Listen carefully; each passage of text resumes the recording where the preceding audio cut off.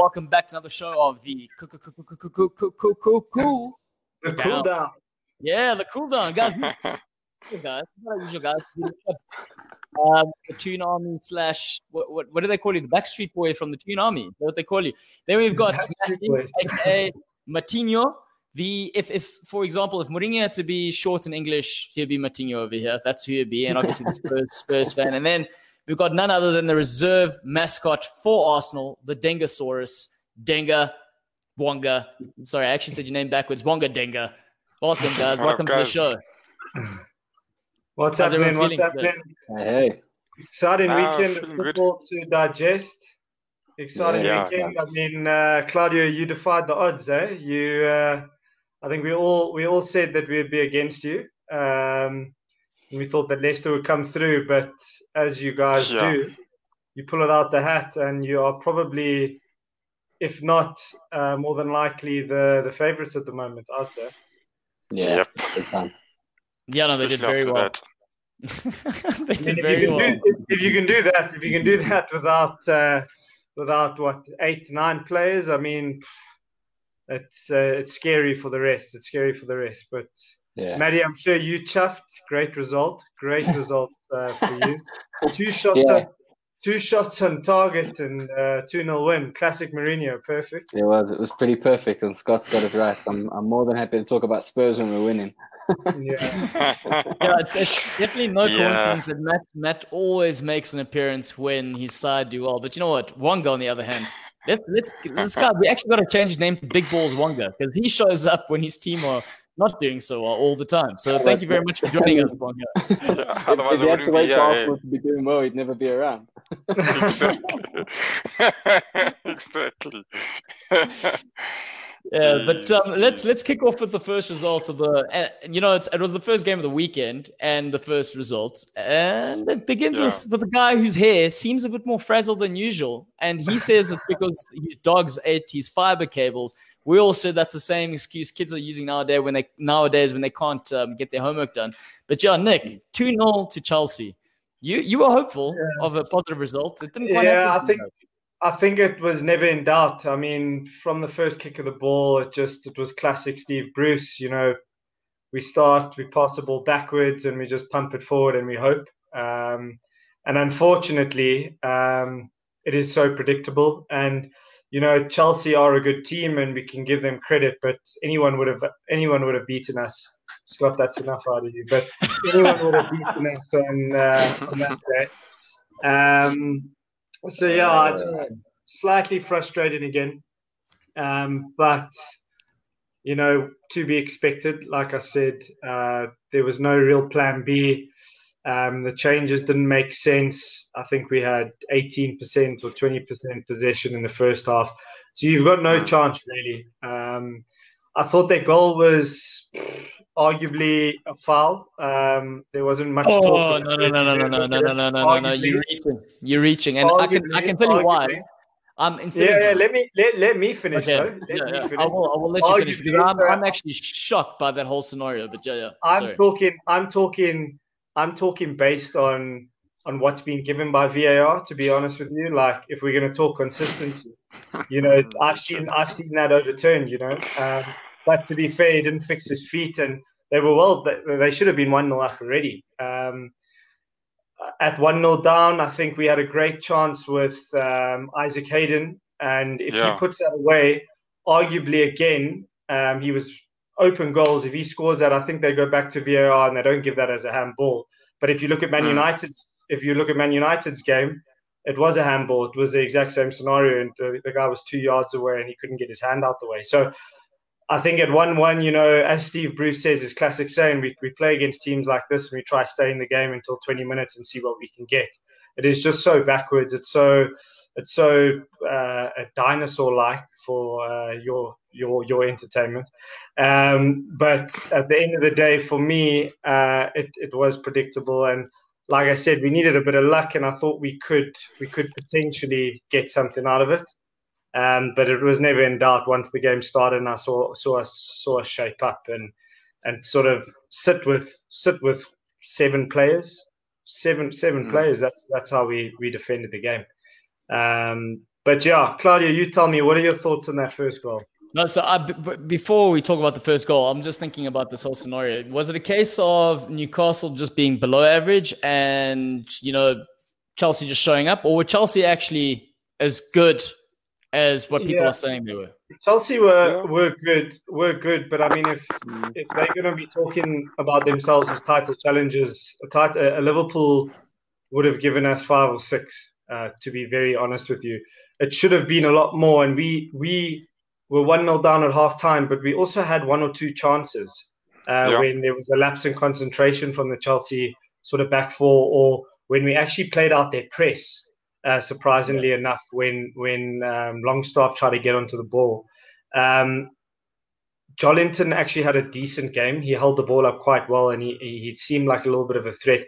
And Maximum, I think him and Bruce have sort of fallen out because I think he's been moved out of position, and that's a big worry for me because he's always the first player to be pulled off, and he's always the one that I think can get us something. It might be a free kick, it might be a cross, it might be a goal.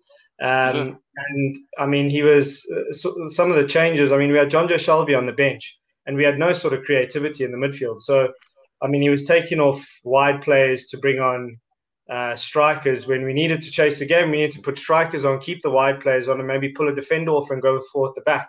But Bruce is not capable of that. If I can tell you about a stat that I saw, or a couple of stats, and I'll only name a few of them. Steve Bruce is in his history of management and the history of the Premier League. He's got the lowest percent possession than any other Premier League than any other Premier League manager. He's got the lowest amount of shots on goal. He's got the lowest amount of touches in the attacking box. He's got the most amount of blocks, and he's got the most amount of goalkeeper saves.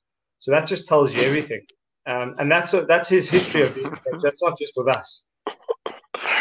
Yeah, but you know what I find interesting about that, though, forget about the stat, is that if your manager is setting up the way he sets up, it's a very defensive setup. Sure. For me, it was extremely alarming the way in which both goals were conceded. So there wasn't much work. They didn't have to break Newcastle down.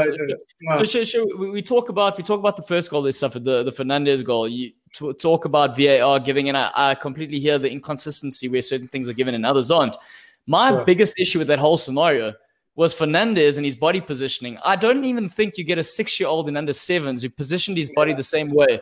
He gets caught out and he's facing his own goal, and then he uses the wrong foot to try and clear it across his body, and then he sticks into his own net, and then he's clutching at straws going, guys, I was fouled. So I was like, when I saw that, I was like, that's bullshit. Give that a goal just because that's poor defending. And ultimately, I think also it sort of confused the goalkeeper because that was also in an area where the goalkeeper could have come. So if he's facing his own way, he either takes charge and clears the ball. He clears the ball from where the ball comes from, I would say. Or as it's coming across his body, he hooks that ball right out with his right foot, but he didn't know what he was doing. Or the keeper needs to take control. So, yes, I agree. But, I mean, going back to where it all comes from, for me, I like to match up in the midfield. We can't match up in the midfield when we play with 5 at the back. So they're always going to have all of the ball. So runners are constantly running from deep in behind. Runners are running from a high line up or dropping into pockets and receiving and turning. It's just far too easy. And Longstaff and Hayden were pretty much told to just sit and wait and shuffle and wait and shuffle. And whenever you get the ball, let's kick it forward and hope. So, a little bit frustrating. Probably not the games you would expect us to win, but you would like a team that sort of tries, and that's sort of the plea from the Newcastle fans. We just want to try. There's a lot of pundits that say Newcastle fans are very entitled, and they say that we won Champions League football and European football. The fact of the matter is we've had a lot of European football and, sort of high finishes compared to some of the teams that are there right now. And we just want a team that tries, We know we're far off that, but we don't try. And I think that's the biggest frustration. And, we're going to talk about it just now. Sorry, go ahead, Wonga. What do you want to say? Yeah, I can understand Nick's frustration in that terms, in terms of saying that I also wouldn't say that they're entitled. I mean, if I looked, I don't want to jump into my game quickly, but just looking back at the last time Leeds played Arsenal, And the team that started, they said Henry put 4 behind the net. And I think Raul Perez scored 1. But the team that started, I mean, there was Vieira. But I mean, you guys, we know all the names. Don't have to go through them. But I mean, now we're in a different position, and I'm probably feeling the same. Is that we want that Champions League football.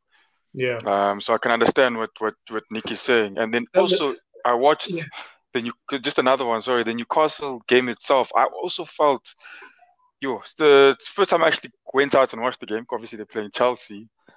Saint Maximum on the wing. Geez, that guy. If I was manager, I'm playing him whole game. And you're getting someone like him, especially if you got the players that you have, you're getting someone like him doing that on the other wing. And you are definitely probably going to get a goal or two playing against a team like Chelsea, because they really did battle with him when he was on the field. But obviously, Steve Bruce had different plans. His changes didn't make sense. I will give him credit, and I think he was hearing me last week when I was shouting at the TV. But I mean, he makes all his changes generally in the 81st, 82nd minute when the game's done. So we had made all 3 changes by the 70th minute. Personally, I mean, we did get an injury with Lascelles going off, but I would have had Carroll and Shelvey on. That was non-negotiable. Almiron was a great impact, and he's technically so superb that he wins fouls in sort of areas that you wouldn't expect, and his ball retention for such a small guy is rather decent. But I would have you put it on a striker, but then you're taking off a wide player. Just for me, it doesn't make sense, because how's the ball going to get to the wide player? So for me, obviously, very disappointing once again. That's a decent comment, Marcus, but he's just signed a new contract, and I tell you what, someone's going to come in for big money for him. He's dangerous. He's very dangerous. Sorry, Nick. Here's the thing: is like when you're looking, we're going to speak about. I wanted to say this earlier. We're going to speak about Tottenham, and Matt's already he's got this inner I don't know.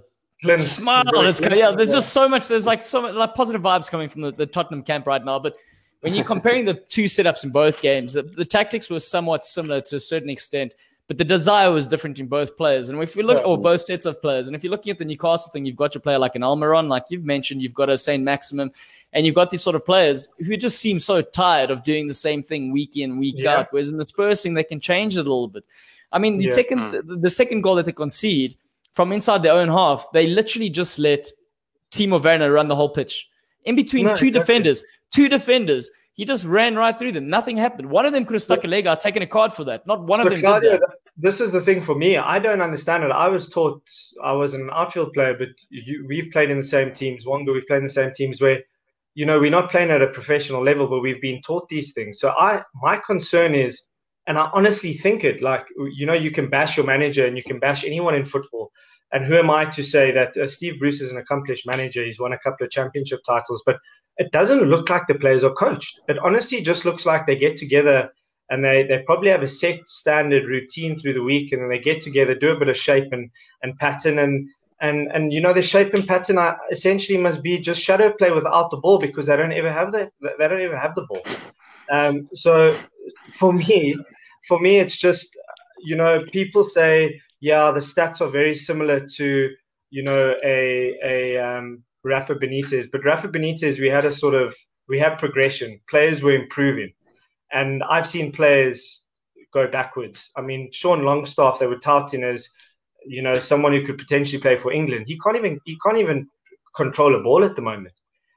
His brother looks better than him. So, I mean, for me, the squad has really gone backwards, and I see us in a bit of a fight now. We're 6th from bottom.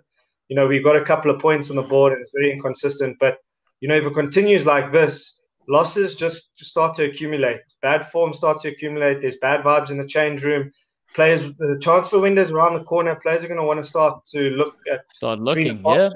Well, there's based on that fact alone, you've already got the shit that Almiron's agent stirring up, saying, Inter Milan are coming after him, Atletico Madrid are coming, which I personally feel is a bit far fetched. But I mean, it's already creating a bit of a disharmony, sort of within the change room and with the coach and the player and. Claudia, there are a lot of those things. You might say that, and those players have done that under Steve Bruce. They've done, so say Maximum, for example, Callum Wilson to an extent, and Almiron. Let's use those three players.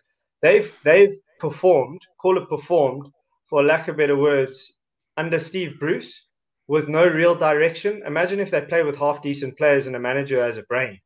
I think they might flourish. And I used to get so upset with when players used to leave my club. Like as a youngster, I used to hate them afterwards. But obviously you grow up and you realize that good for them. Well, why would they want to come to training or come to a match and touch the ball probably twice in the game if you've only got 30% Exactly. the whole match? Yeah, essentially that's what it is. So unfortunately, it is alarming, and there's a bit of a campaign at the moment for Bruce out, but we've got so many issues upstairs where he's not going to sack Bruce. He didn't sack Pardew. Yeah. Pardew was arguably one of our second worst managers, and he's just going to stay tight until he can maybe sell the club and then let the new owners make a decision. Yeah, but what's interesting to note, we're focusing obviously a lot on Newcastle because this is your team, Nick. But from the Chelsea perspective, one of the good things that Chelsea are doing is they've kept another clean sheet. Yeah. And from a defensive record, last season, just so everyone's aware of this, they conceded the second most goals from corners throughout the whole of Europe last season. And that's one of the areas that they've hugely improved on in these 9 games so far to the start of the season. And it's largely a combination between playing zonal and marking. Obviously, having guys that are stronger headers on the line and bringing the likes of Mendy and it's a big difference between having Azpilicueta and Mendy, where players are a lot more confident having a keeper who's coming out and catching the thing. Huge difference. One of the other interesting things currently coming out of the Chelsea camp at the moment is that Giroud is going to be looking for a new club come January because he's very fearful of losing his place in the Euro squad. So that's something else for them to lose. Not that I don't think it's going to affect Chelsea much. I don't know. What do you think, Matt? Yeah, look, I think Chelsea looked really good this weekend. Obviously, Nick's right. Newcastle set up in a way that did them lots of favours. They were really defensive, and Steve Bruce is how he's done it. And Scott made an interesting point in the comments just now, but up until a couple of weeks ago, statistically, Newcastle were actually looking really, really good, and actually kind of had a base they could have built on. But I think what's happened is, and the comparison you drew with Spurs is an interesting one in terms of the mentality, the tactics. Tactically, they looked very similar this weekend, but the mentality was completely different.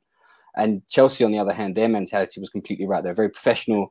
They were obviously very well drilled. They knew what they were doing. They weren't perfect. I think there is still. I think Chelsea are going to get better than they were this weekend. I think they've got a lot to still show us. And I do think there's still a lot for them to do this season. But they did exactly what they needed to do to beat Newcastle, and it was true. It didn't look like Newcastle were ever going to lay a glove on them, and I think that's pretty damning. I think Lampard. If you guys saw him and his sort of body language, every chance that they missed at 1-0, he was fuming, and he was worried. I mean, we stole it at the end last year.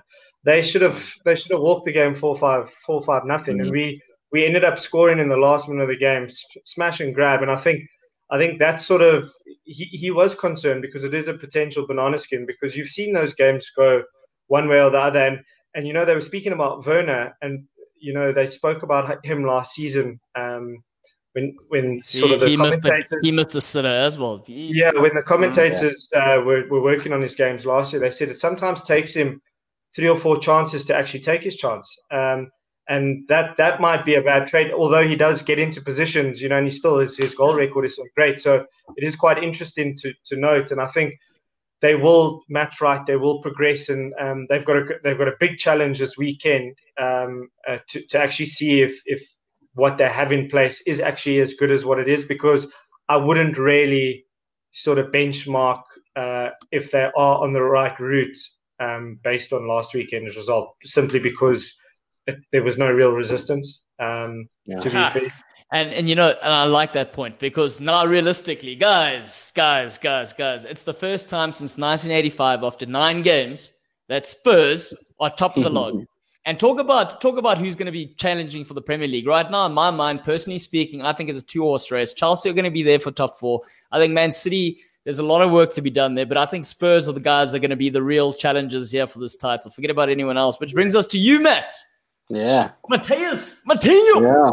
was an amazing weekend. I mean, you know, I wasn't born till '86, so it's the first time in my life we've been this high at this point. So it was fantastic. The game was positive on a couple of notes. So we've been seeing for a while the progression of Spurs under Mourinho and our evolution. I've mentioned it a few times. We're looking more and more like a Mourinho side.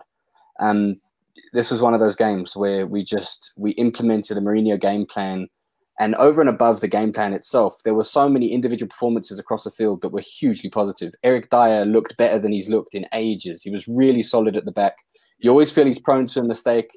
You always feel he might just, you know, lose his head, but he held it together. And even when Alderweireld went off injured, I thought, oh, this could be, you know, I've seen this before. And Dyer really stepped up, and it was a awesome performance. Højbjerg across the field. He's been a phenomenal signing for us. What a bargain at 15 million. He's just made such a difference to our midfield.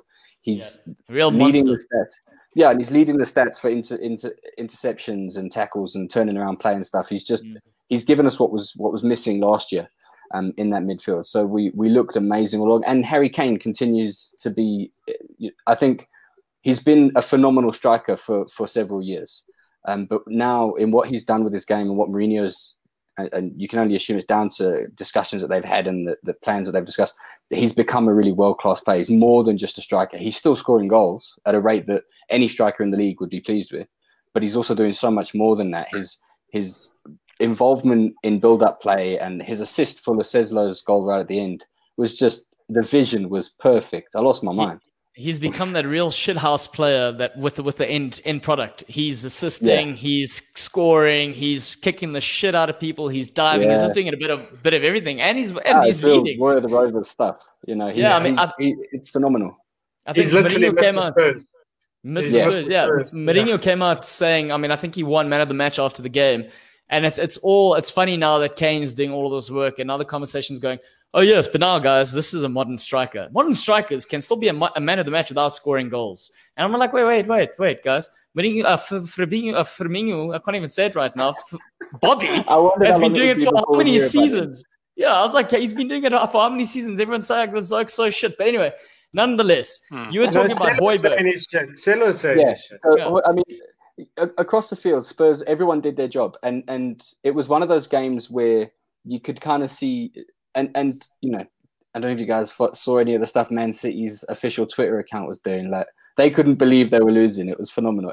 But the truth is that although there's always a part of me that felt, oh, they could still score 3 right at the end. And I'm sure if Richard was here, he'd be reminding me, you know, just exactly why. But there was, at the same time, there were long periods of the game where, as much as City had a lot of control and they were taking shots, it never felt like I can only remember 2 times where it looked like Lloris was really tested, and the rest of the time it felt like Spurs controlled the game. It was kind of a perfect example of game management. Yeah. That said, you know, the talk about the title thing that, you know, Claudia, you brought it up. I don't know. I think the interesting thing is between now and Christmas. Between now and Christmas, Spurs are playing Chelsea, Arsenal, Liverpool, and Leicester. And on Boxing Day, I think we play Wolves. And if we get to Boxing Day still here or hereabouts, then I think I'll start to feel, wow, this could really be on the cards. Because I think that as much as we're doing really well at the moment, the big tests we've had were a United who really didn't show up, and a City who are themselves also in a bit of a funk. This isn't prime, you know, this isn't peak City. So I think the next sort of 5-6 games are gonna really really test Spurs' credentials, and also really test how much of an impact Mourinho can have. I think this is where we find out whether he's still got it or not. So it's going to be interesting. But here's the thing, though. That performance reminded me of the Champions League game when he was still at Inter and they won the treble. And it was the game against Barcelona. It was that big defining moment where Barcelona was the best team in the world at the moment in time. Yeah. And he had Samuel Eto'o tracking back at right back. But there was still so much control, even though they had no ball. And that's what it felt. It felt exactly like it. It almost felt like the side that have completely bought into what he's doing now. And, you know, like, if one of the things I've got to really observe and be like, you know, everyone talks about Mourinho only being a three-season sort of club man. And you start thinking about it and go back to his greatest successes. You go back to Porto, his side was the underdog side, won the Champions League. You go to Inter Milan, obviously winning the treble was something huge. But again, in the Champions League, they had this underdog mentality. And the clubs where he hasn't lasted that long or beyond that point are the clubs that are supposedly the bigger clubs that are expecting a lot of different things. Yeah. And I feel like he's come in at the right time for Spurs that are somewhat on this sort of trajectory. My pronunciation's gone to shit today. Sorry, Scott. Just keep those like little abbreviations coming. Firmino, coming into this sort of thing. But he's at the right place at the right time for his Spurs, and it feels like he's got the main guy on board who's Kane, and everyone else is just following suit. And this is the difference. And I feel like last season in February they beat Man City, but it felt like a very lucky win.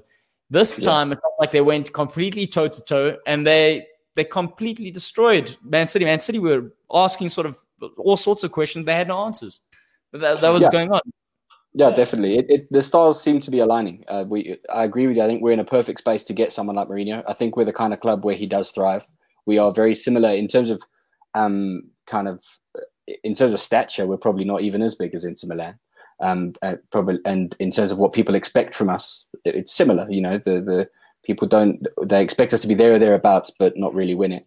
And I think in many ways that's where he thrives. And where he is really, really good is picking out the key players in the system and maximizing them. He did it at Chelsea. He built that spine, Terry, Lampard, Drogba, and they each understood their exact jobs across the field. Everyone knew what they're supposed to do, and it performed every time. And it feels like he's getting there with Spurs. Højbjerg knows what he's supposed to be doing. Dier knew what he was meant to be doing. Reguilon, when he's on, he's just perfect down the left. He's exactly what we were missing there. And obviously Kane and Son. Son's goal as well. It wasn't set up by Kane this time round, but it's perfect. It's peak Son what he's doing at the moment. Yeah. Quick running into space. Quick finishing. I think it's also interesting what you say, Matt, about Christmas, but I think another defining moment is when Europa League starts again in February, because it's going to be a hectic Christmas period. FA Cup's going to start. He's going to want to win something, so I think he's going to try and stay in every competition as long as possible, because the league is obviously as tough as it is. The backdoor entry into the Champions League is Europa, but he loves the Europa League. He's won it. I think he's won it twice. I know he won it with Man United and with Porto. So it's a tournament that he knows pretty well.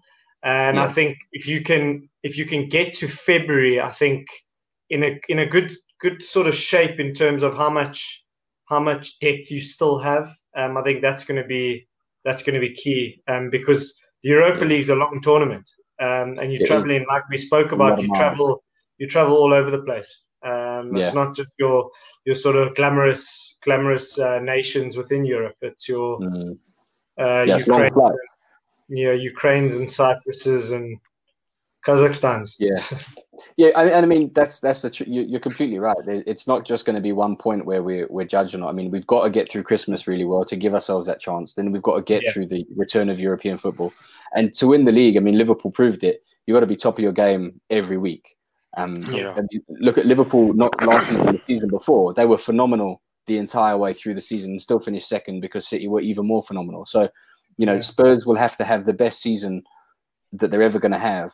And still, and every new challenge, they're going to have to defeat it. And these next 6 games are just the first of those next period of challenges. So, I mean, I think every Spurs fan I know is trying to keep our feet on the ground. We're realistic. We've supported this team long enough to know it could all come crashing down. But there's also an excitement that I don't think I've felt properly in a while. Even the season Leicester won, Tottenham were there or thereabouts.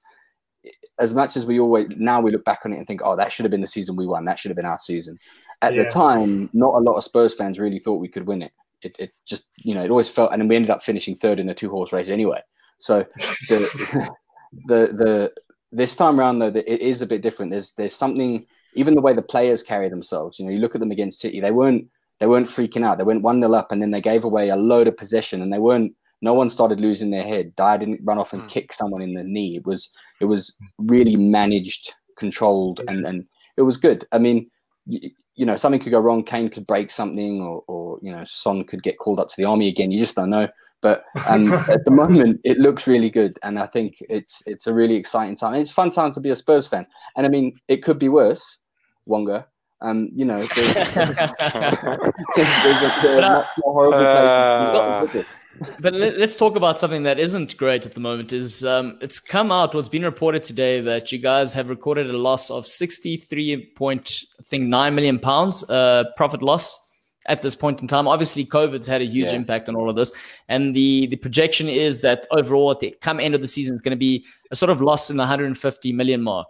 Here's where it's not so bad for you guys. Is based on, if we're talking about, I know Nick's mentioned Europa and them doing well in the Europa, regardless of what happens this season, it's more likely that Spurs win a trophy than not. I know that's a lot of pressure to be saying that out there, especially talking about jinxes and all that other stuff. But if they win the Europa, to give you an example, Europa, in terms of prize money, only gets you 40 million pounds. Right? Just coming in the last 16 of the Champions League gets you 56 million pounds. And that's already the difference in terms of the significance of making top four for an Arsenal and.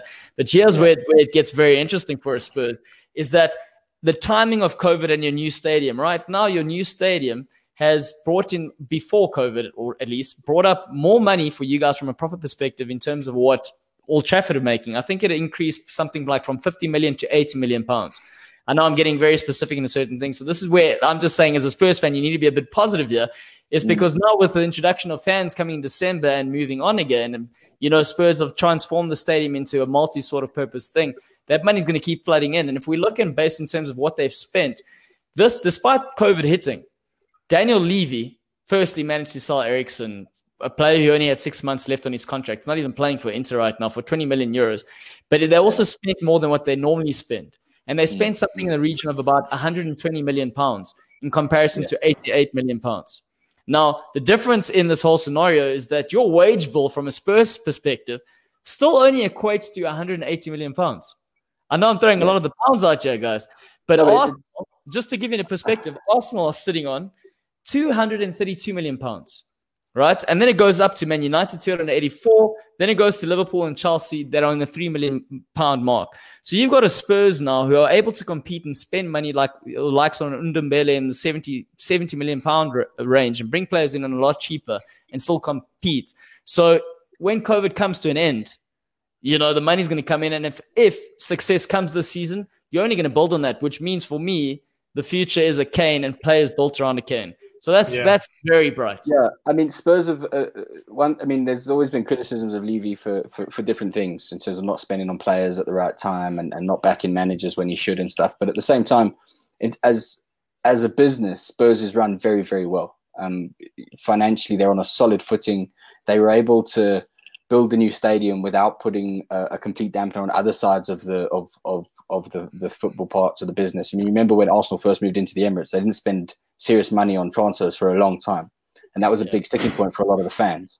And we've been really lucky in that because it's so well run, we've been able to move into the new stadium and we have spent on players. And we've often said that Levy hasn't backed the manager, but he clearly has this time round. Him and Mourinho, they knew what they wanted to do and they got in, and they didn't need to spend huge amounts of money. It would have been nice. There's other players that have been talked about that would have been cool to bring in, but you look at what he did bring in. It was really smart business. And I agree with you. I think what Spurs spend on wages is currently very, but that may change. The pressure, if Spurs were to win something big and then to stay there, to bring in the kind of players who are going to keep us at that level, it may force a rethink of the wage structure, which could cause issues down the line. But for the time being, Spurs is on a solid footing financially, and I think it does bode well. It looks. The key thing is to start backing up with silverware, because I think that's in order to start bringing in the kind of players that Kane deserves to have around him for the next few years. We will have to show that we're a place where you can go to win trophies. So in a big way, there is a lot of pressure on Spurs in the next 2 years to start producing the goods. But it does feel, like I said, it feels good. It feels really positive, more than I've perhaps felt in maybe my whole life. I don't know. Yeah, that's awesome, dude. I'm glad you're feeling that right now. Just wait until you guys play Liverpool, then we can have the chat again. But based on what Jason was saying, he says obviously the further that Spurs do go in the Europa, the tougher it's going to be for the league. But I think it's going to get to a point where Mourinho is going to make a decision. And he's going to be like, if he's in for the league, he's going to be focusing on the league. He's not going to give a shit about Europa. He's still going to set up a team to get a result in Europa because he can't do that. I think talking about, again, Newcastle setup versus the Spurs setup, the difference is the one can sit deeper because they got quality on the counter. I know you've mentioned your players, Nick, but at the end of the day, they're not on the same level as a Son and a Kane. No, 100%.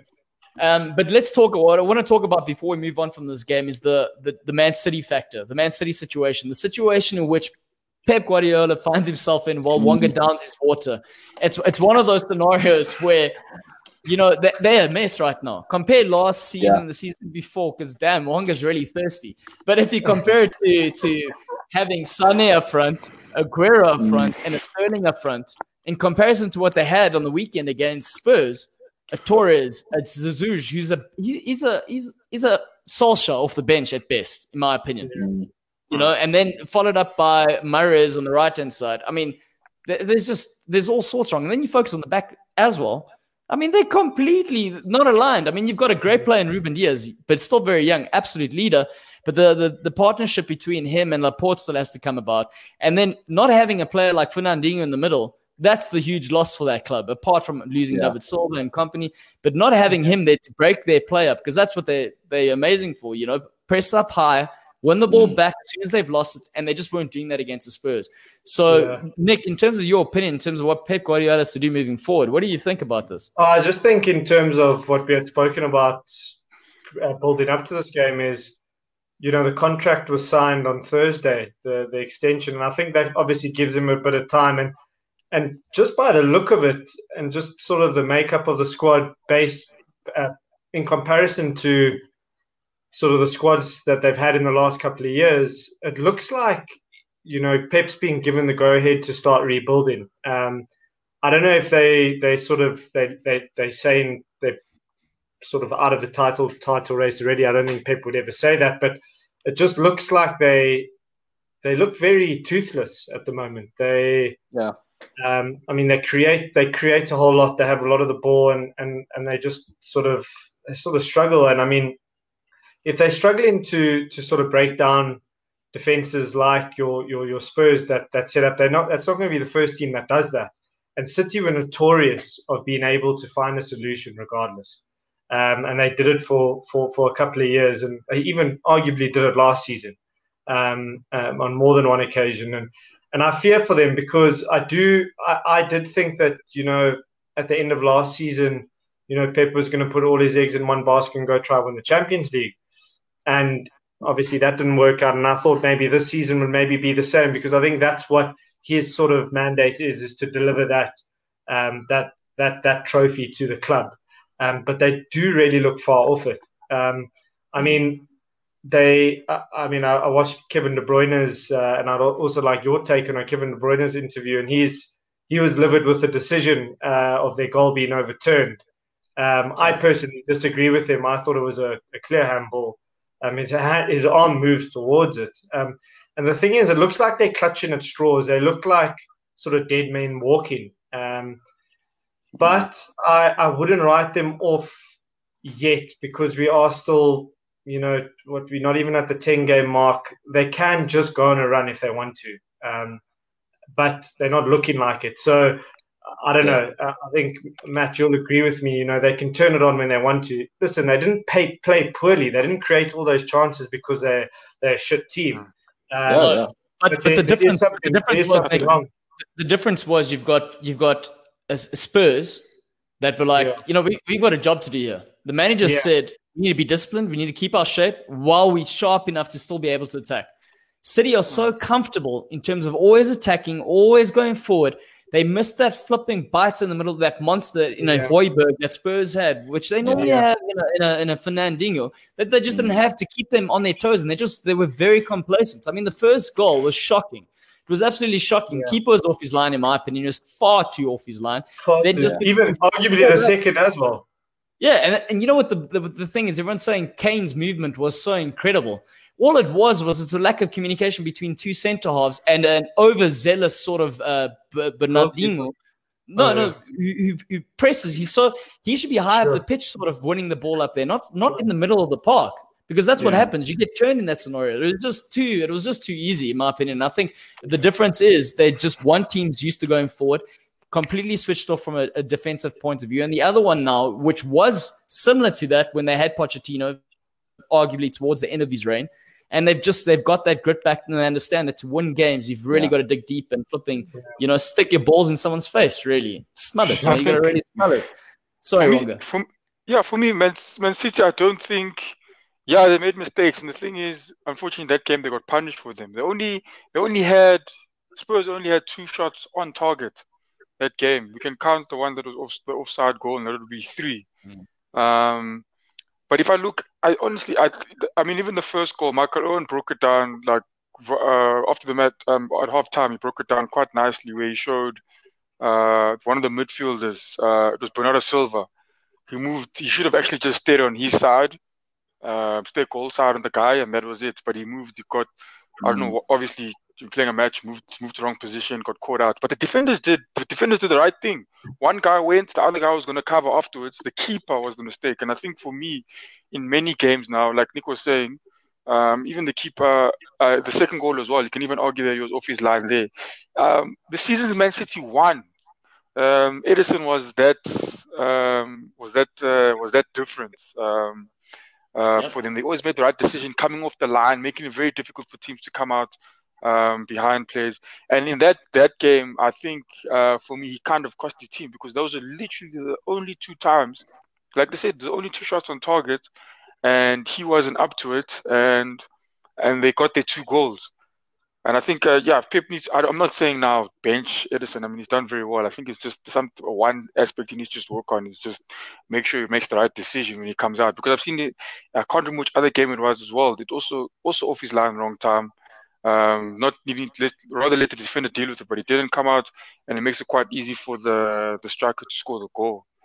Yeah, but I don't think, even after the game, Pep Guardiola, they asked him about the handball. I know the players like De Bruyne had a lot to say about it, but Pep, he probably did see it, but he said he didn't see it and he won't comment on it. And I think he just, at this point, I think he's accepted that, look, VAR is going to be what it is. And he can't really blame it for his losses, and he has to just try and work on his team. And I think he's just taking that conscious decision to focus on his team rather than the VAR. Yeah. And I think we'll probably see positive results from now on from them. Yeah, fair enough. I think he's realized that the battle possibly, I'm not saying he's giving up, but I think he feels like there's a lot more to focus on before he can start challenging again. So don't be surprised at sitting 13th on the table if he goes spending big again in January. So don't be surprised at that. But the next game, guys, the one that was all about one man, and that man being, you guys know who I'm talking about? Yes, Bruno. One man. No, not even. I'm talking about David Coote. You know that guy? I just want to talk about this guy. You know, he was meant to be reffing the Liverpool game, and they actually removed him for the game against Leicester. So they removed him, and what they do is they send him to go ref the United game. I mean, the whole game. Firstly, I don't like United. They had 1 or 2 chances, but West Brom, I think, were the better side, in my opinion. They gave a real go of it, and they were really unfortunate. They gave it. 100%. But then the first penalty, guys, the first one that he gives, and then he retracts after looking at VAR. Yeah, my gents. Guys, I saw people saying that wasn't a penalty. I can't see in any angle where Bruno Fernandes has touched the ball there. He's clearly clipped the guy on his ankle. Drugs. His shin pad. Yeah. So I don't know how you even overturn that. He saw it's ridiculous. It was crazy. The man, I think he was scared. Yeah, he was scared. Like, I think Ferguson had a word with him, or he had his shirt signed by Ferguson. I don't know what it was, but it was absolute bullshit, because I've seen softer penalties given throughout this whole damn season. That was blatant contact. The guy gets brought down. He has a look at it again. We were like, even the commentators were like, like, what is going on here? Yeah. What was the decision to overturn it? That's what I want to know, because I didn't see. I think he looked and he was like, no. So firstly, I think the Portuguese player, you know how it is. You know, he whispered something in his ear. And we're very persuasive people as a nation, generally speaking. Matt knows. Matt's married to a Portuguese lady. He knows. I'm constantly overturning penalty decisions at home, you know. So I think he's whispered something, and I think he's gone with the idea saying, no, the player was exaggerating. player was exaggerating. So, yeah. But my biggest concern is that, okay, cool, he does that. So he's completely robbed a poor West Brom that are flipping fighting for things at the bottom there. He then goes at the other end of the pitch, literally right after that. The guy takes a shot. The defender turns his back. Doesn't even know where the ball is. Doesn't know where the ball is at all. Hits his hand. And he goes, no, penalty. That's a penalty. And then what's the best part? I'm like, oh, okay, well, that's shocking. Yeah. And then he misses the penalty. And then this is what I wanted to ask you, Nick. From a goalkeeper's perspective, this is where I think the game is in all sorts of disarray, apart from VAR and all this other bullshit. You've got a scenario where, players are allowed to do all these funny nonsense run-ups and tinkle toes and all this other cuck story thing. The keeper now has to then retake the penalty because he's gone off his line. How much of an advantage, really, from a percentage perspective, if they're going to go back to goal line technology, we're going to talk about the Liverpool game. If they're going to go with goal line technology and there's like a 10 millimeter difference between whether or not that's a goal or not, how in the hell does like a keeper coming off the line, how does that, like, what percentage does that really give an advantage? Okay, so as a goalkeeper, when you are taught as a youngster, you are told to sort of close the angle. So by closing the angle, you always learn to dive forward. So essentially, they try gain ground and make that distance between the ball and them a lot smaller. So essentially, if you walk forward, the goal actually is smaller, just obviously by pure dimensions and physics. But I do agree with you. The rule is now that the keeper has to keep one foot on the line. So you can take a step forward, but the back foot has to stay on. So essentially, as the ball's kicked, that back foot can come off. But if you watch the second penalty, he came off the line again. And I know they were in that stand. Yeah. So the goalkeeper was a little bit silly from that point of view because, I mean, if he had saved it again, they would have just retaken it. So I do agree that it is a bit frustrating because yes, it seems as though it's a little bit of a a nothing sort of rule, but there is method to the madness. However, I just don't know. I don't know how much of an advantage it is because justice was actually served. It wasn't a penalty, in my opinion. Yeah, but exactly, it wasn't a penalty. Justice was served, but then because of this rule where strikers are allowed advantages, the keeper has to literally do. Yeah, that's the thing. Also, because if you think about it, you got that weird staggered run up. Because timing is also a key factor. As a keeper, if you know you can only take a step when you can take a step, and you start seeing someone take a run up, you're going to time the whole thing. Because if you wait for the ball to be kicked, then it's too late. It's like and I agree with having you. That weird. And if you're gonna, I agree with you. If you're gonna, limit goalkeepers to what they can do, some keepers, there used to be that you were allowed to stand in your goal, but now that's been done away with. Your feet have to be on the line. So a foot has to be on the line. So I mean, essentially, the idea of standing in your goals is if you dive in forward, you're still actually in your goals. As the ball's kicked, but you actually have that forward momentum. But for me, if goalkeepers are so limited, why are you allowed to do stop-start run-ups? It is very frustrating because you see it here in South Africa a lot. I mean, you see nonsense run-ups here. Stop, start. I mean, I don't know what sort of Bruno Fernandes does. It's like a slow motion. It's frog. Kermit. Yeah, I don't know. It looked almost painful, to be honest. I thought it was on purpose. Yeah. But like for me, I also I can see just like I can see why they're saying the keeper needs to have a foot on the line to close it down. And then if you think about the whole penalty situation, it is the defending team's error.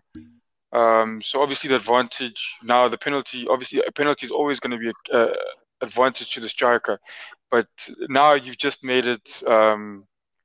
Now you're making it almost close to impossible for the keeper to save it. For me, then if I can understand not coming forward, you're closing down the angle way too much, but I don't understand why. Maybe you would share insight to me, like, is why would they stop the goalkeeper from starting in his net? Because that would make it quite interesting as well. Maybe he can play around his net, also do his things. But for me, that would be better to see.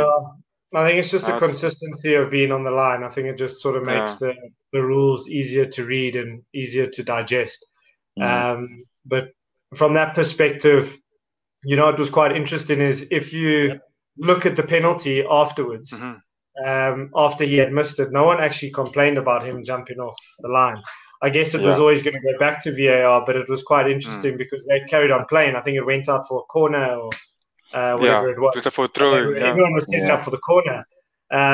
So I mean, ideally, you've always got a chance if you've missed a penalty nowadays. You've always got a chance it's going to be retaken. But Nick, you mentioned again. So when the retake happens, you mentioned again that the keeper's off his line. Yeah. And you know what I found very interesting again when we're talking about the run up, you get two ways of saving a penalty. You've got a way where you guess a side. And that way it's become a 50-50. You hoping. I mean, in this case, there's three ways now if they go down the middle, whatever the scenario is. But you're choosing a side and you're hoping for the best. Now, for me, what I used to advise goalkeepers or the guys I used to play with was I was always read the body language. If you can put them off from the body language perspective, you've got a chance. And in that scenario, he's read the body language and he's actually trying to guess it. And that's why he comes off his line because he staggers. And as he comes off, he's decided, he's going this way. And then he just pauses for a minute and then he's off his line. So I was like, in that scenario, that's a load of crap because you actually against penalty takers like Bruno Fernandes specifically, where he doesn't actually put that much pace on the ball. I would, and generally here in South Africa, I would tell my goalkeeper to do this. I would just watch the ball, to be honest with you. How many times does the ball actually go at pace? And possibly, in an area where it's, impossible for the keeper. He's actually waiting for the goalkeeper to commit. So, I mean, in that situation, if you look at penalties, how many of them are actually in the bottom corner or the top corner with pace? Not many, because you got to, as the penalty taker, you got to have balls to actually do that because the area is so small. So, there is, keepers will have their ways in which they do it, and that will be comfortable for them. I know guessing, you sort of kind of have a 40% or a 38% chance. I wouldn't say it's 30. I wouldn't say it's, three equal chances with the down the middle, because your legs can always get sort of the middle part. But I mean, I don't know. It is a bit of a conundrum for goalkeepers. I would personally, against Bruno Fernandes, I would just wait for him. And he's going to side-foot it anyway. And, he might actually sort of mess it up, which he's started to do recently, actually. Yeah. I think the keepers are catching on. They found him out. They're definitely catching on what he's doing. They're catching on. Because even the goalkeeper in that situation, the first one, you could see, Bruno Fernandes is going to jump. Then he fakes one position, he goes the other. So he literally went to position Bruno Fernandes faked, and then he jumped the other way, saved it. Well, let me ask you guys now, your sort of opinion on Man United. I think this is sort of, we spoke about this a couple of weeks ago. This is, this isn't a Man United that's going to finish in the top four if they continue playing like this. It's unfortunate because they did do so well after that lockdown and they worked so hard to get into a position where I thought, damn, they're back. And honestly, I don't know, Matt, what do you think in terms of them actually kicking on? Because they just don't seem like they can kick on. No, they look to be less than the sum of their parts at the moment.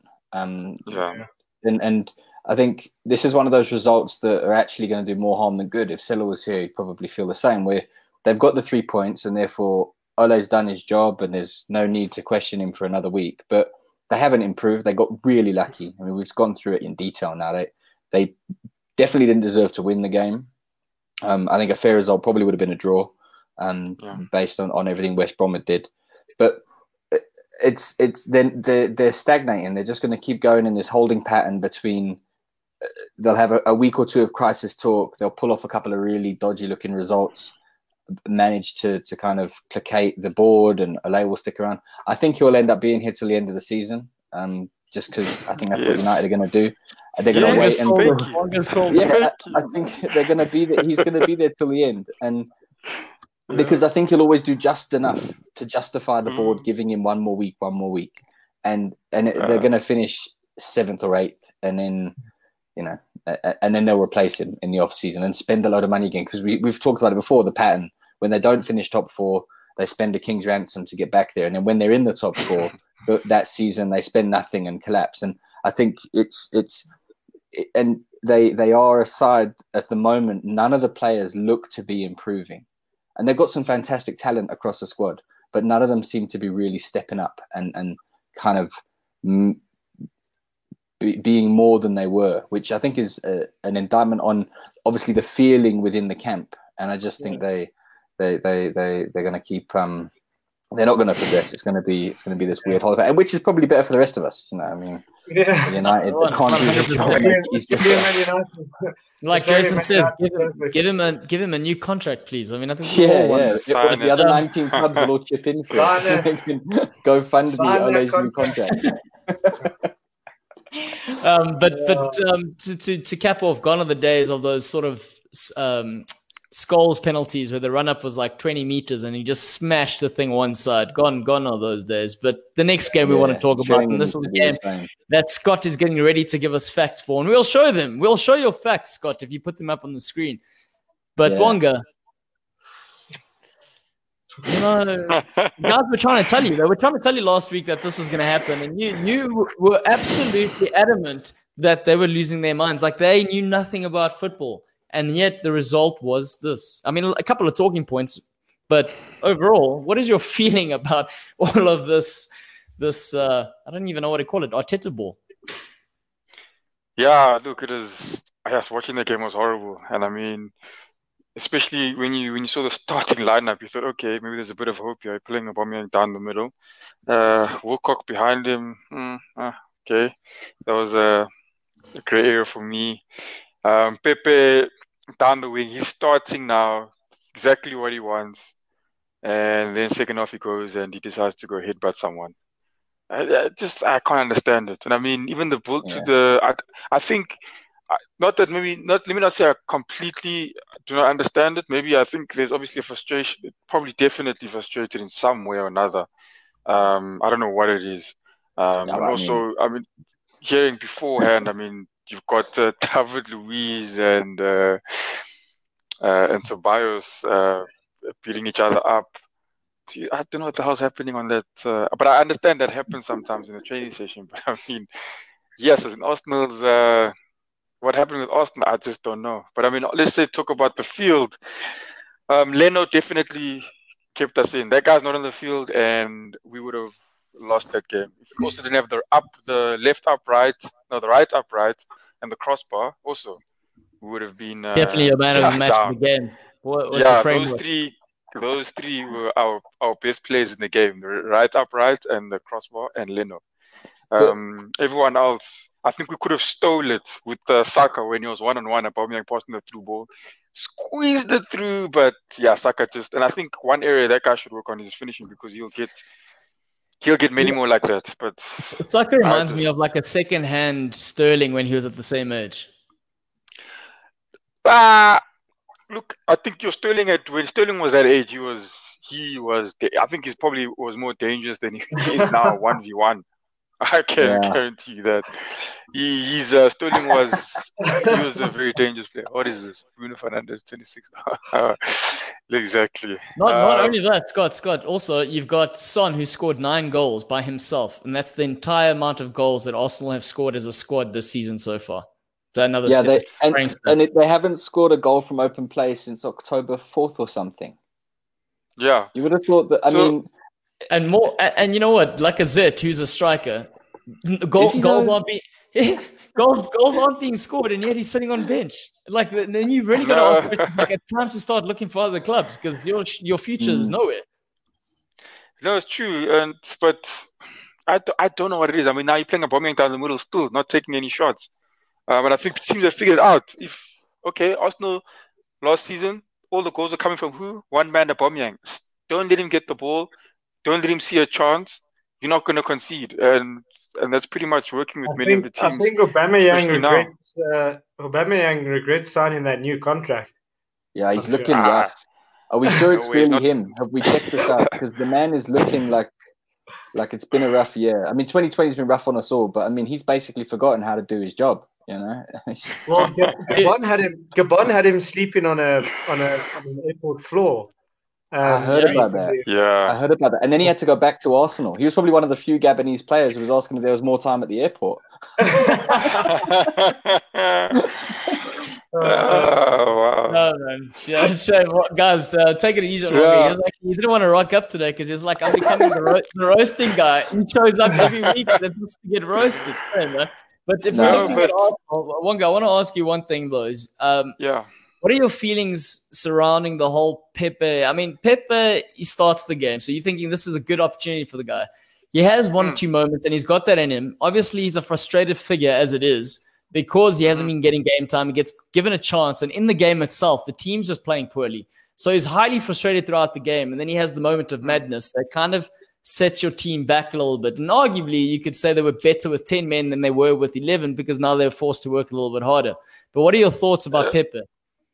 Look, Pepe, when he was on the field, he helped us defensively. And I think that's a good shot, but we need him to score us goals. And Pepe, we thought he was, and Jason's right. Everyone's asking now. Even Piers Morgan was asking. Not a fan. No, I don't think he's Ozil's best fan, but he was asking, saying, "Hey, look, we need Ozil. Can what? Look, everything looks flat." But Pepe. I'm sure he's still doing pull-ups there. Don't worry, he'll be ready. I was about to say, the guy, he's ready. He's ready when he needs to be called upon. Yeah, but looking at Pepe, I mean, you're buying a player like Pepe for 72 million and why you spend the money on someone like that is because you're thinking 1v1s. I mean, that's what he was there for. Take a man 1v1, create a chance for us, or possibly score a goal. And we've seen him do that in some games. But for me, it's when I watch him play, it's just too many times. Every time he takes on a play, you're just not sure if he's going to retain the ball again. I mean, now against Leeds, defensively, he did a job for us. I can't lie. But again, I'm asking the question: is he doing enough for us going forward? Do we need a player like Ozil in the middle to maybe support him? Yes, we do. But I don't think he's going to see that. And coming now, I've been hearing rumors of Eriksen swap for Xhaka. So there's probably, I think it is in there that they can see it themselves that they definitely need creativity in the middle.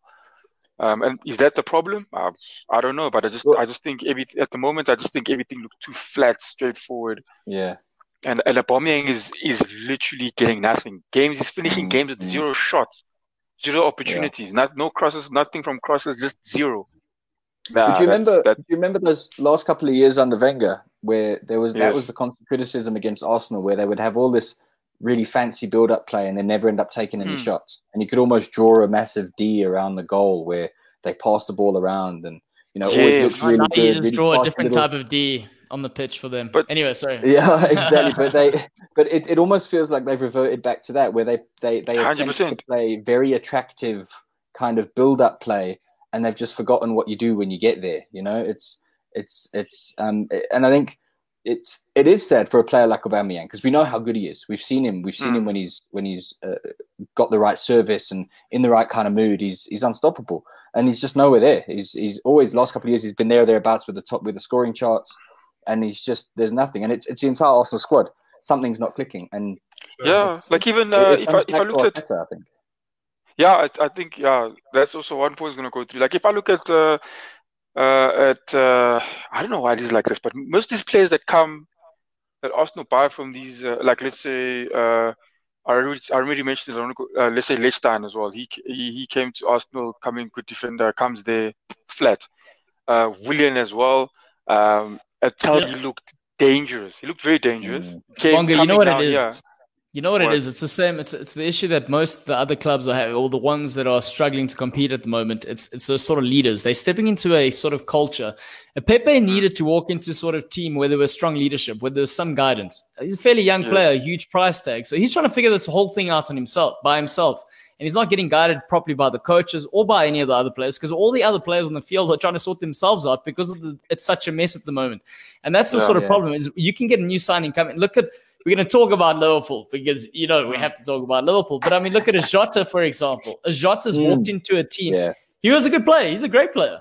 But now he's even better because he's walked into a team that are at their highest, and the teammates around him are performing at a certain level. And unfortunately, your new signings coming into Arsenal, there's a lot of expectation, but there's a little bit of guidance. And like, if whoever you sign now, you guys are hoping this is going to be the difference for our team, as opposed to going, who's going to play with Aubameyang? How's Aubameyang going to lead these guys? Yeah, sure. He's had his first shots. He didn't get much service on the weekend. But how did he lead that team on the weekend?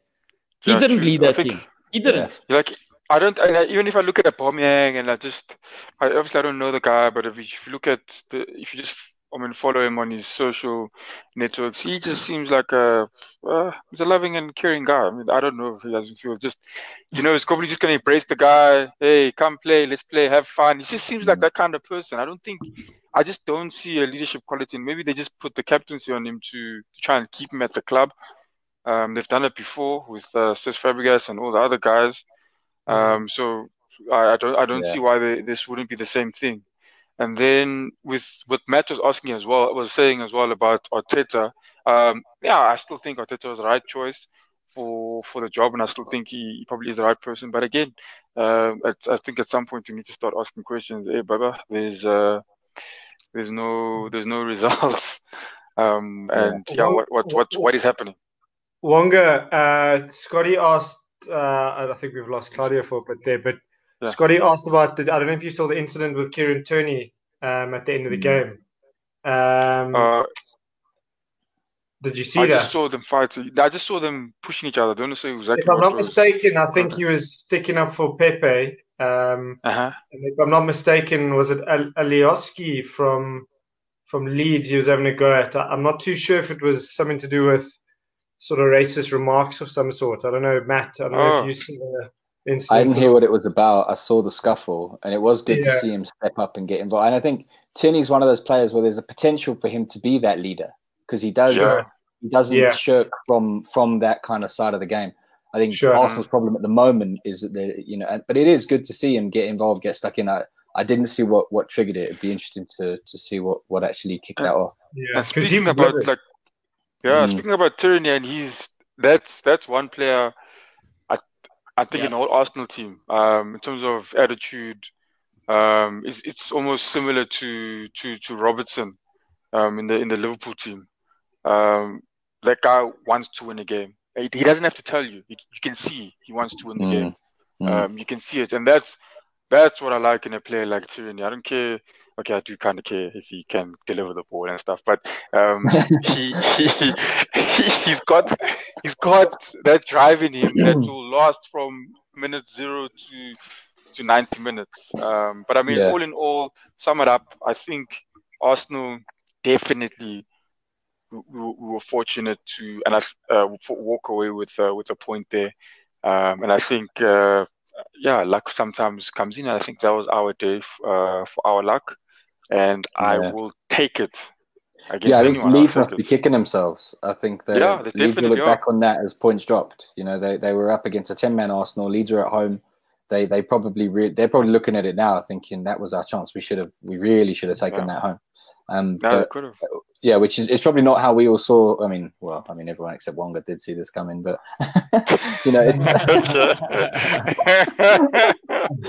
But I think it's what's interesting this season is that there's a couple of sides that are there that are going to actually lay a lot of damage on the big sides. Leeds, Villa, Everton, they're thereabouts, and if you don't arrive there with exactly the right attitude and hit the game properly, you're going to get punished. And I think Arsenal, in a way, are kind of lucky to have escaped with a point. So, very interesting. Very interesting indeed, guys. So the big game, Claudio, you need to tell us. Yeah. Did you guys play this weekend? We wrote you off, Claudio. We wrote you off. I mean, I think no one gave you a chance. We spoke about it in the beginning of the game, or the beginning of pre-match Muti, and I think we all just said Leicester too much for depleted Liverpool side. And we spoke before we started here. And how is anyone going to stop you? How? Yeah. I find it funny that a couple of people have gone offline now. They don't want to hear this. I wonder if it's Scott. Scott's disappeared. No, what I found very interesting about the whole scenario is based on what I said to you is that Liverpool and Klopp in particular, what he does really, really well is he knows how to take the public opinion and the press and whatever they're saying about the team and the situation they find themselves in, and he knows how to, turn that into a positive for the players. So it doesn't matter if we're league champions or not. He'll tell them, go stick it to those Oaks. They're telling you shit. They're saying without Van Dijk, you can't do anything. I was like, oh, okay, shit. Well, without Van Dijk. Okay, whoa. Forget about Van Dijk. Without half of the team, they're saying you guys are in big shit. So do all the other players. And that just shows you like a good team ethos, a good team sort of man management structure, a team that's so well drilled that they can pull off any player that hasn't been playing consecutively and they can slot in for 90 minutes and keep the same level of intensity as your usual starting 11. And that's credit to the way in which they train, to sort of the atmosphere within the club and sort of the belief that they're all buying into and the amount of leaders, again, I've mentioned this, that we have in the squad. Before the game, I was tweeting with a couple of the Liverpool fans, and one of the guys said, oh, no, we got James Milner at right back, blah, blah, blah, blah. And I was like, dude, are you smoking your socks? Like, no, I remember this one game. He was awful. I said, listen, if there's no one you got to worry about is James Milner. He's the most professional guy I've ever seen. And he was amongst all, it was hard to pick who a man of the match was on the day. But James Milner, it's like, we didn't even miss Trent. Trent, who's a huge source of our creativity on the right flank. We didn't even miss him. And what I liked before the game, I started tweeting. I said, there's been all this talk about Bobby Firmino and Jota and who gets the nod ahead of who and. And for me, I was going and I was like, you know what? No Salah, this is a blessing. This is a blessing because in Jota and in Bobby, you've got two of the most intelligent footballers you get currently in world football. So to see them play together, it's going to be exciting. And I think that's what ended up happening was you had two of these guys and there's a different frequency between those two in comparison to when you have a Salah on. Salah is a game changer without a doubt. But Salah is a great individual game changer. He'll have moments of spells within the game where he'll be quiet and then he'll do something by himself and bang, we're back in the game. Jota is constantly moving. And the fact that he was able to score with his head. But also, let's forget that the goal of the game has to go to, and you guys are all going to think I'm going to say one player. Who's the goal of the game going to? Evans. Hey, Wonga's the man. No, Wonga's the man. That header was world class. Evans. Back of the head. Who the heck? He knows. He knows what he's doing there. And you know what I find hilarious is that 2 seasons ago there was all this talk about. I know I'm probably lagging on my side. I don't know if you guys can see me or what's happening, but as long as you guys can hear me, that's important because I can talk for days about this topic. What are we talking about? I can't even talk. Oh yeah, Evans.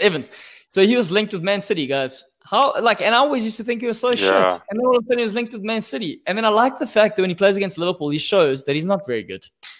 That's one thing I like about that.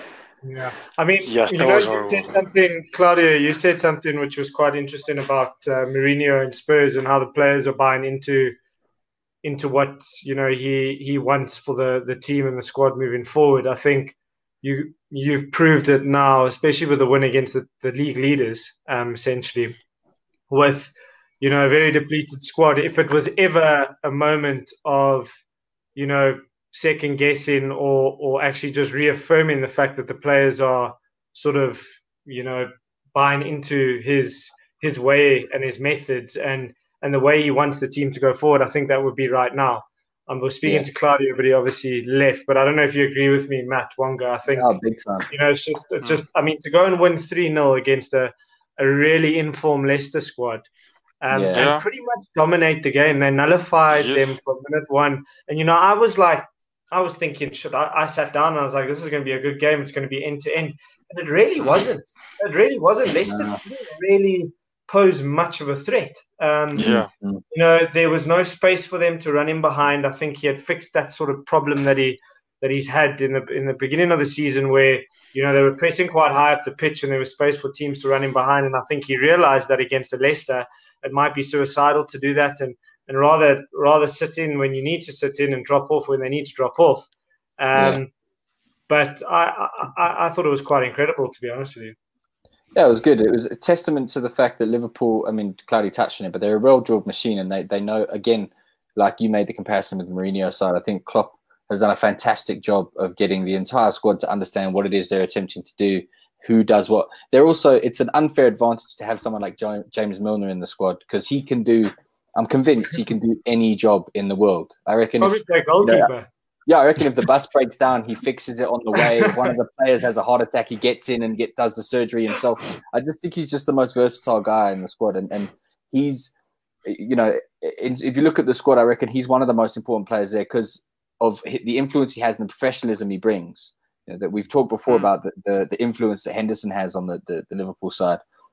I think Milner is another one there who doesn't necessarily play every week, but when called upon, he'll step up. Having not played 4 games in a row, he'll step up and be perfect in whatever it is that he's asked to do. I mean, halfway through the Leicester game, he switched from right back to centre mid. First thing he did was did that through ball for I think it was Mane he put through. I might be wrong, but it was inch perfect, and he switched his game around like that within a matter of seconds. He's just a complete consummate professional, and I think that for me, Liverpool are still the favourites for the league. As much as I'm excited about Spurs, and I think Chelsea are going to be there or thereabouts, I think Leicester have still got a lot to show. I still think that it's Liverpool's to lose in the sense that they have got a lot of injuries, but they've done this before, and they're on a huge momentum. What is it now? 67 unbeaten games at home. Is that right? Or is it 64, guys. 64, guys. 64. And I'm back in the game. It's my time to talk. Let me shine. That's close to 2 seasons of football. That's just short of 2 seasons of football. That's unreal. It's huge. Yeah. So, but you haven't mentioned Bobby's goal yet today, Claudio, as much as we thought. I'm getting to it because there's a lot of things to cover here. There's just so much to cover. I don't even know who to talk about. You got Curtis Jones, who I've criticized in the past for being young and inexperienced and not knowing about his positioning from a defensive side. He had a great game. He kept the ball moving. Yeah, he retained possession. Gini did the business again. We've all got always doing the business. Also, there's rumors about him signing a pre-contract with Barcelona, by the way, because he's been offered a new deal, but he hasn't taken it at this moment in time. We don't know what's happening there. But talking about a Keita, for me, the poor guy also just can't get a break. First half, I thought he was one of the better. I said he was a standout for me in the first half. He was pressing high. He was leading everything. And then, he pulls his hammy. And that might be the overage thing that Celo was talking about, another injury for the guy. Or could also just be all the games that they were playing.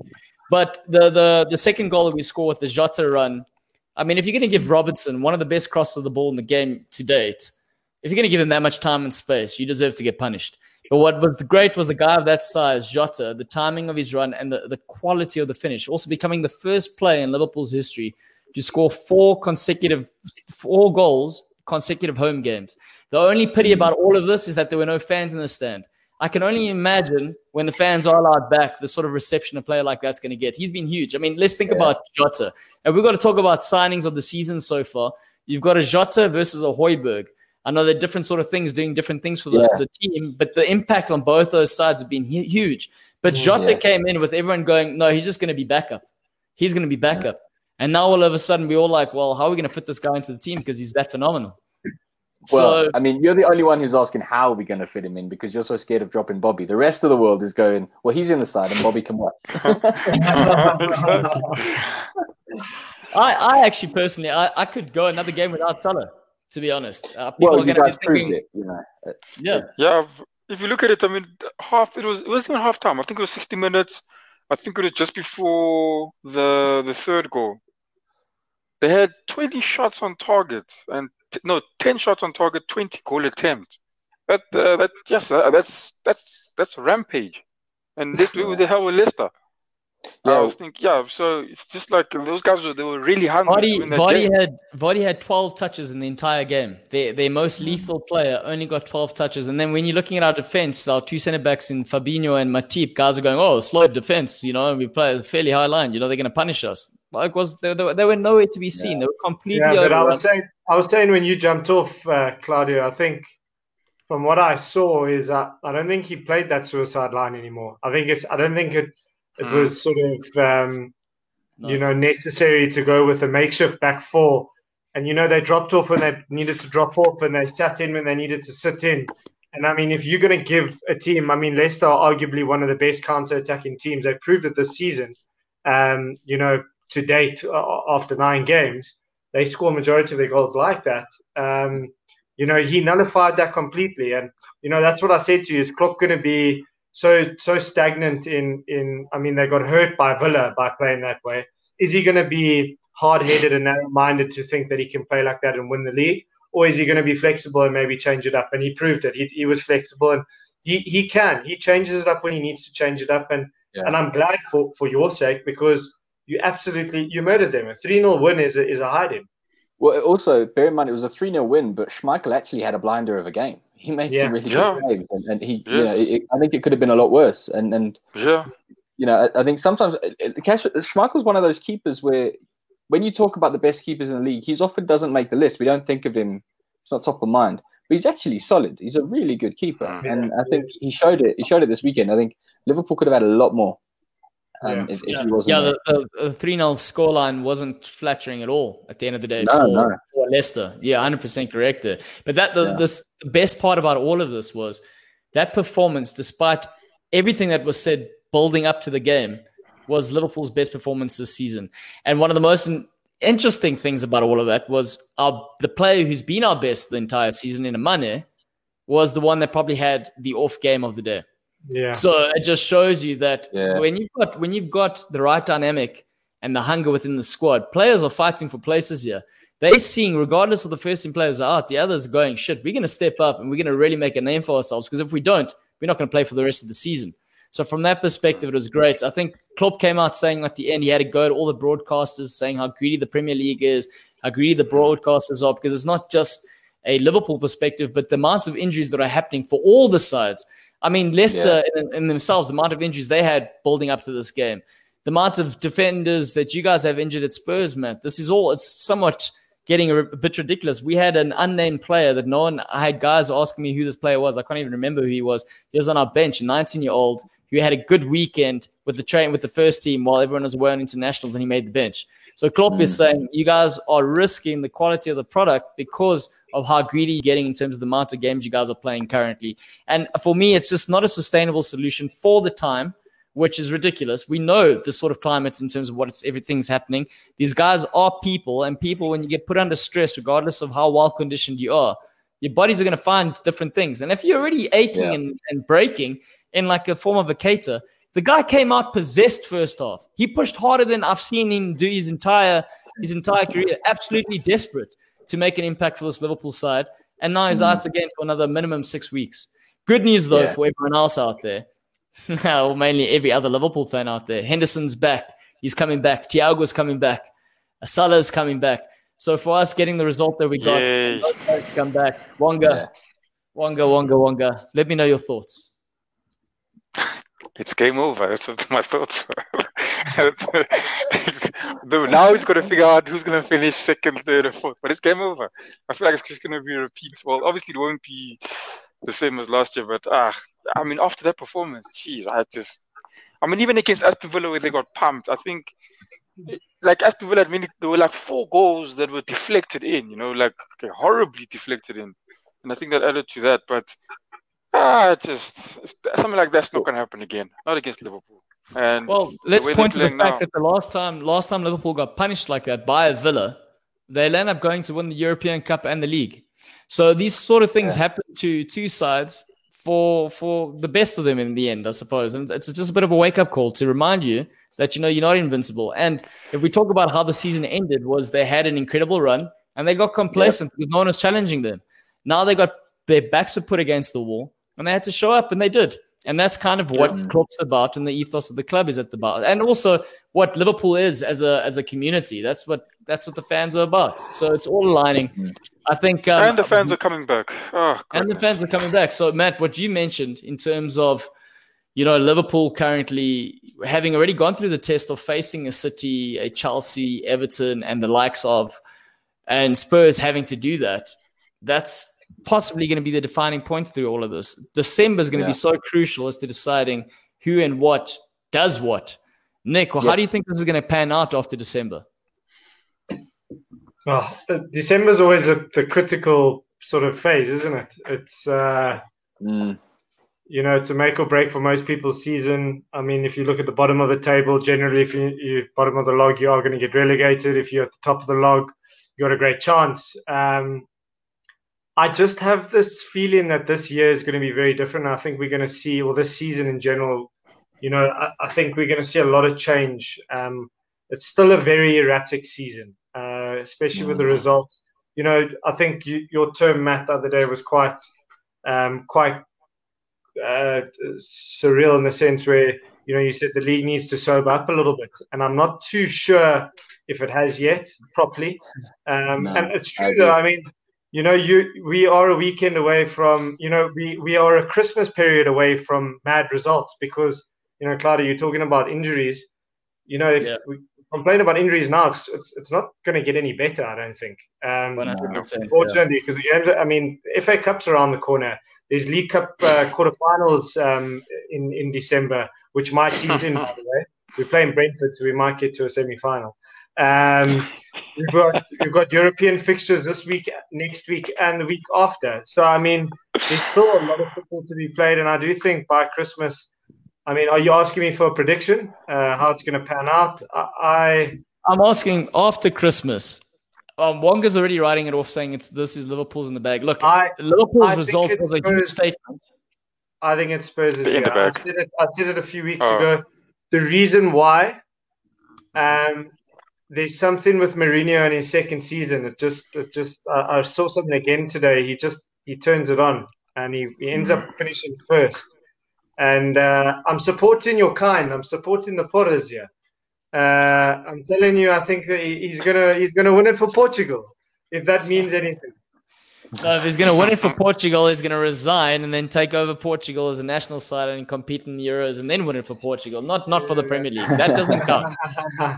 But tell me, Claudio, I wanted to ask you, do you think Klopp's going to go for the Champions League this year? Do you think last year falling short against Atletico last season was something that you needed to... Cheers, Scotty. Cheers, Scotty. Thanks for joining us. You're absolute legend. Enjoy work. Cheers, mate. Do you think ultimately you could have gone further? Do you think that possibly hurt the fans? I know you won the league, but do you think he's going to go for both this season? Could he do a buy? I think when you're a guy like Klopp, I always empathize with anyone by always placing myself in that situation, and I know how competitive I am. And I think if anything's up for grabs, you've always got to go for it regardless. You've got to manage it day by day to get yourself in the right sort of situation. At this moment in time, we're flying in the Champions League, so I don't see why not. And also, the further you go, the more money you make. And let's also not forget that with regards to COVID, a lot of rebates have to happen back to the broadcasters. Another reason why Spurs are also in the debt right now is because a lot of shit's got to be paid back. So the further, it's very crucial for Liverpool to go as far as they can in a Champions League, just financially speaking. But I do think it's going to be a sort of a manic period in the Premier League where it's not going to be... We're going to see more shocked results. I think the season, like you said, is geared up for Mourinho because I was talking, saying this is going to be the season about who outscores who, and that's how they're going to win. But I don't think that's the case anymore. I think when you're looking at a Chelsea and you're looking at a Spurs, it's going back to 2004, where it's if you concede the least amount of goals in this crazy period where everything's gone out the window. If you're going to win by 1-0, you're getting the points on the board. And technically speaking, if we're looking deeper into a Spurs sort of scenario, where there were 2 games in which they conceded really, really late, dodgy goals. So add those points on the board, and they already have a 4-point gap technically. Yeah. So they're not messing around. So it's going to be an interesting scenario. So for Liverpool, injuries are going to be a big player. Rotating the squad is going to be huge. But if anything's proved by Sunday is that we've got players capable. The only problem is when we stick with our starting 11 again. So say everyone's fit, apart from the serious injuries, of course. But the other guys start coming back, and you start playing the same players. Then the guys on bench start switching off naturally. When they come off, the impact might not be as great. Right now, everything's worked out perfectly because the narrative's been there. And I think Brendan Rodgers came out complaining, saying, stop building this bullshit narrative around Liverpool because we had just as many injuries. They're still a great side with all these injuries. If we've got to look at the players man for man, the players we had playing were still phenomenal. The only one thing is you've got to look at, you've got a 19-year-old who started in the midfield where you're like, But the other guys were all great. They just weren't the regular starting players in those sort of positions. So, Liverpool are just geared for, if things just work out, all these things have to fall into place. You got to have to, VAR is got to be on your side. I mean, talking about Bobby Firmino and his goals, the goal that didn't cross the line by, I think, 10 millimeters, that is the closest by to date that a goal has not been given in terms of how far the ball was actually over the line. That was actually far further than the City incident where he came close to scoring against him as well. So the poor guy, I think at that point, everyone was going, this poor guy is completely jinxed. But in the end, he got his goal. He's got his goal. And you saw what happened when he scored, how everyone celebrated with him and how happy the bench were. And I think, again, it takes another huge lift off his back, and it justifies the reason for him being there. At least quietens the media a little bit. All the Liverpool fans know why he's in the team. The not so knowledgeable Liverpool fans start questioning. I think Jason, for example, said you find a way to put him in the team. You're making him a number 10. You play all four of them because Jeepers, Jota, such an intelligent player. Bobby, intelligent. You've got Salah, who's athletic and good in one-on-one. Manes, good and athletic. But the other two, they're the brains, man. They're the brains. And you can afford to have two workhorses covering the defenders in front there and then have the creativity up front. You can afford that. And I think it's going to be interesting to see. And I like how you've mentioned, I know I'm going off on a tangent, guys, but I like how you've mentioned, Nick, that, Klopp has shown he's adaptable. I think that result against Aston Villa was a bit of a freak incident. He played his normal way. They just had a really off day, I think. And it wasn't just one player who had an off day. It was the complete opposite of what happened on Sunday, where everyone had an on day. Everyone just had an off day on that day. So, yeah, it's a good time to be a Liverpool fan. I'm happy. It's not so good to be an Arsenal fan. Nick, it's unusual to be a Newcastle fan. But again, for Matinho, very, very, very good time to be a Spurs fan. And that, ladies and gentlemen, that's going to be us for today's show. Any final words before we go, lads? May God bless my team this week. Hopefully we can try and get a point. I'll be very chuffed with a point. That's the saddest way to sign off. We've got to do something else. We can't end the show like that. That's why I went first. Yeah. Arsenal top 4. Arsenal top 4. Arsenal top 4. That's what I'm going to say. Arsenal top 4. I'll keep it up. That's cool. I'm going to go with Spurs at top of the league, so I'm going to echo Donald Trump and say, stop the count. Finish it now. Let's just give it away. All right, guys. For those of you who are in the Champions League, enjoy the games, enjoy the football, and remember, this is the cool down. So if you don't know what to be this week, be cool. Peace.